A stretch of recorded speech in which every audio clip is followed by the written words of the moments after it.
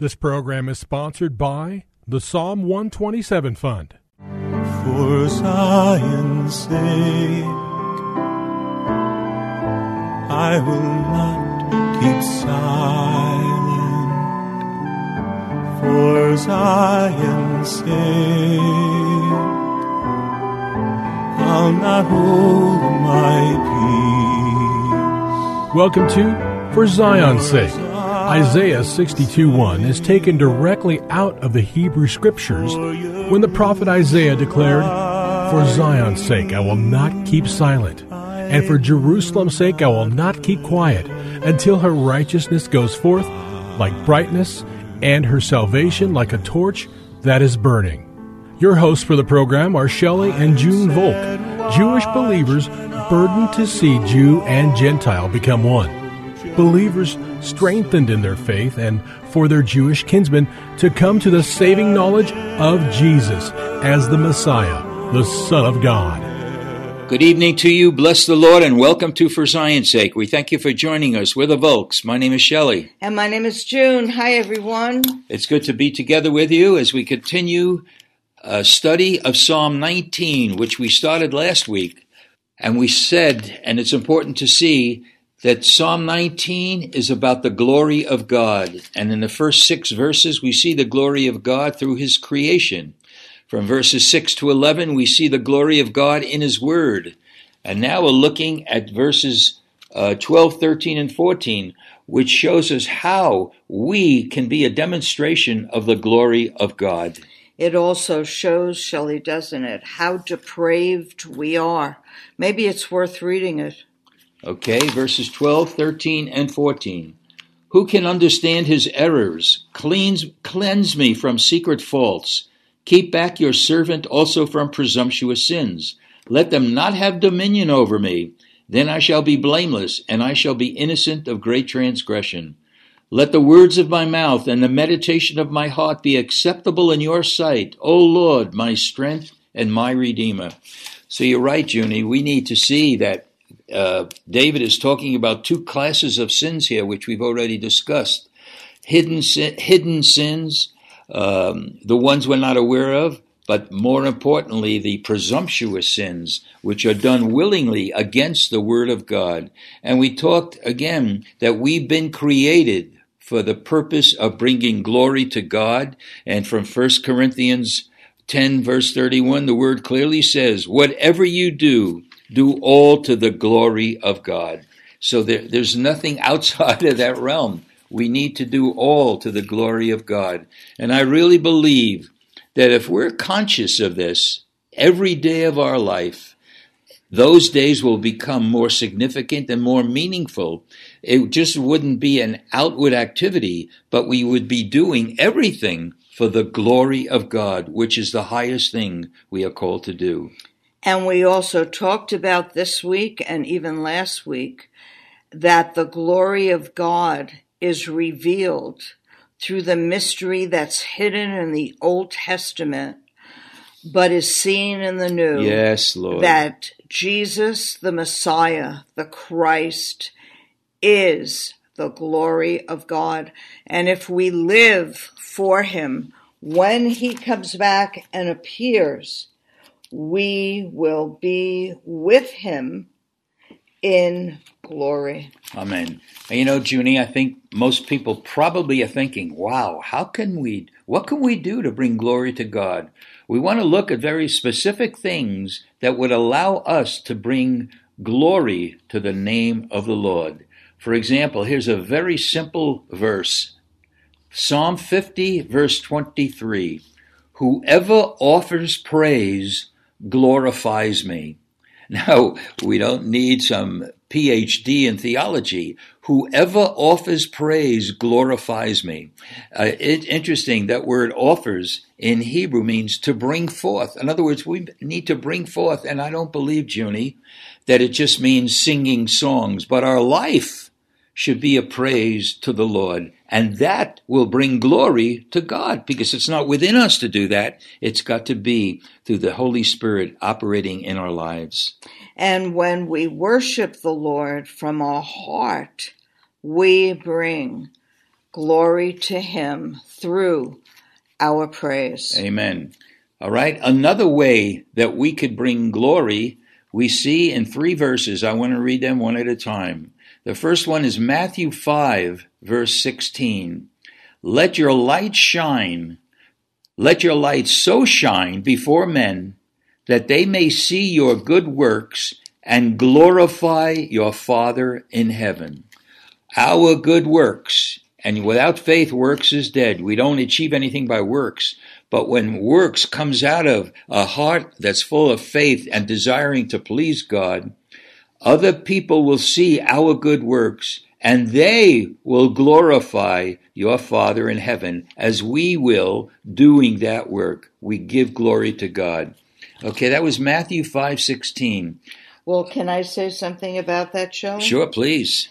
That I believe the good works that Jesus was talking about in the Sermon on the Mount was prophetic of when he would be the offering and send the Spirit of truth to us and give us the power and ability through his being our offering, the resurrected life, to forgive, to love our enemies, to give a drink, to give out of our own need, to lay down our life for him as he laid down his life for his Father. Lord. Because that was his prayer. Lord, make them one, even as you and I are one. Don't take them out of the world. Leave them in the world. And so we can live differently if we really allow the life of the Messiah to be lived in us and live and move and have our being in him, then we too will be hidden with the Messiah in his Father's bosom. Amen, amen, amen. All right, let's go on. I'm going to read from 1 Peter chapter 2, verses 11 and 12, remembering Matthew 5:16, that our good works will cause not just us, but for others to glorify our Father in heaven. 1 Peter chapter 2, 11 and 12, Beloved, I urge you as aliens and strangers to abstain from fleshly lusts which wage war against the soul. Keep your behavior excellent among the Gentiles, so that in the thing in which you slander, in which they slander you as evildoers, they may, on account of your good deeds or your good works, as they observe them, glorify God in the day of visitation. So again, what we are doing and how we do it will bring glory to God. So the third verse is John chapter 15, verse 8. By this my Father is glorified, that you bear much fruit, so you will be my disciples. Do you see the connection about good works, how we do it, how we approach it, will bring glory to God, because those works will be fruitful, because number one, it says, so you will be my disciples. So it all comes together that what we do should all be done to the glory of God, and will not just be something in our own lives, but it could affect other people as well. That's powerful, Junie. And it comes from the fruit of the Spirit, which God gives us when we begin to live his life in us. We have the fruit in the life of Christ, Lord. of the Messiah, which are the fruits of the Spirit: love, joy, peace, gentleness, Patience, kindness, patience, long-suffering. Yes. In other words, we see in God's word it's better to suffer for doing good than doing evil. And so many times we'll obey God, we'll do just what he tells us, and we're treated like trash. And we think, Lord, I'm not going to do good. Look how I'm suffering. Not realizing that the enemy of our soul wants to deceive us, to make us think that when we do what's right in God's eyes, there isn't an eternal reward, because there is. God sees everything. So if we love when somebody strikes us, God sees. If we're ignored or treated poorly and we keep walking, choosing to do what's right, God sees. Amen. There's an eternal reward. Hallelujah. And that's the fruit, Shelley, of good works. Yes, Lord. That last forever, because they're not ours. Amen. They're God's work. Yes. In and through our life. Thank you, Lord. That when we submit ourselves to the Holy One of Israel and do what's right in His sight, His life saves us and affects everyone around us. Amen. I'd like to read also while we're in 1 Peter. 1 Peter chapter 4, verses 7 to 11. 1 Peter 4, beginning at verse 7. The end of all things is at hand. Therefore, be of sound judgment and sober spirit for the purpose of prayer.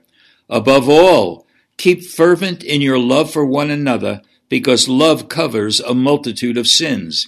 Be hospitable to one another without complaint. Just let me interject, Junie. This is exactly what you're saying. Whatever we do, we need to do for His glory. Verse 10, as each one has received a special gift, employ it in serving one another as good stewards of the manifold grace of God. Whoever speaks, let him speak as it were the utterances of God. Whoever serves, let him do so as by the strength which God supplies, so that in all things God may be glorified through Jesus Christ, to whom belongs the glory and dominion forever and ever. Amen. It's so powerful. It's like a summation of what we're saying in just these few verses. Whatever we do, whatever we say, whatever our work is, it should all be done to His glory, that again will affect our lives eternally and will affect other people who are observing us. It's powerful, Junie. Very powerful, and somebody very special in my life who was a celibate woman, gave her life to Jesus, one day said to me, June, do you know how Brother, or whatever his name, Lord, help me with his name. He's a Franciscan brother. They follow him. How he died. And Francis of Assisi. And I said, no, Sister Josepha. She said he died alone. And you know, I think of the glory of God. A man who today is known and followed in faith by millions around the world. Lord, give us the faith of Francis of Assisi to love you, to love your creation. In Jesus' holy name. Amen. For Zion's sake. Thank you for joining us this evening. If you would like to get in touch with Shelley and June, you can write to them at P.O. Box 1784, Scottsdale, Arizona 85252. That's P.O. Box 1784, Scottsdale, Arizona 85252. And you can also contact them on their website, ShelleyandJuneVolk.com. That's ShelleyandJuneVolk.com. Until next time, the Lord bless thee and keep thee. The Lord make his face to shine upon thee and be gracious unto thee. The Lord lift up his countenance upon thee and give thee peace. This program was sponsored by the Psalm 127 Fund.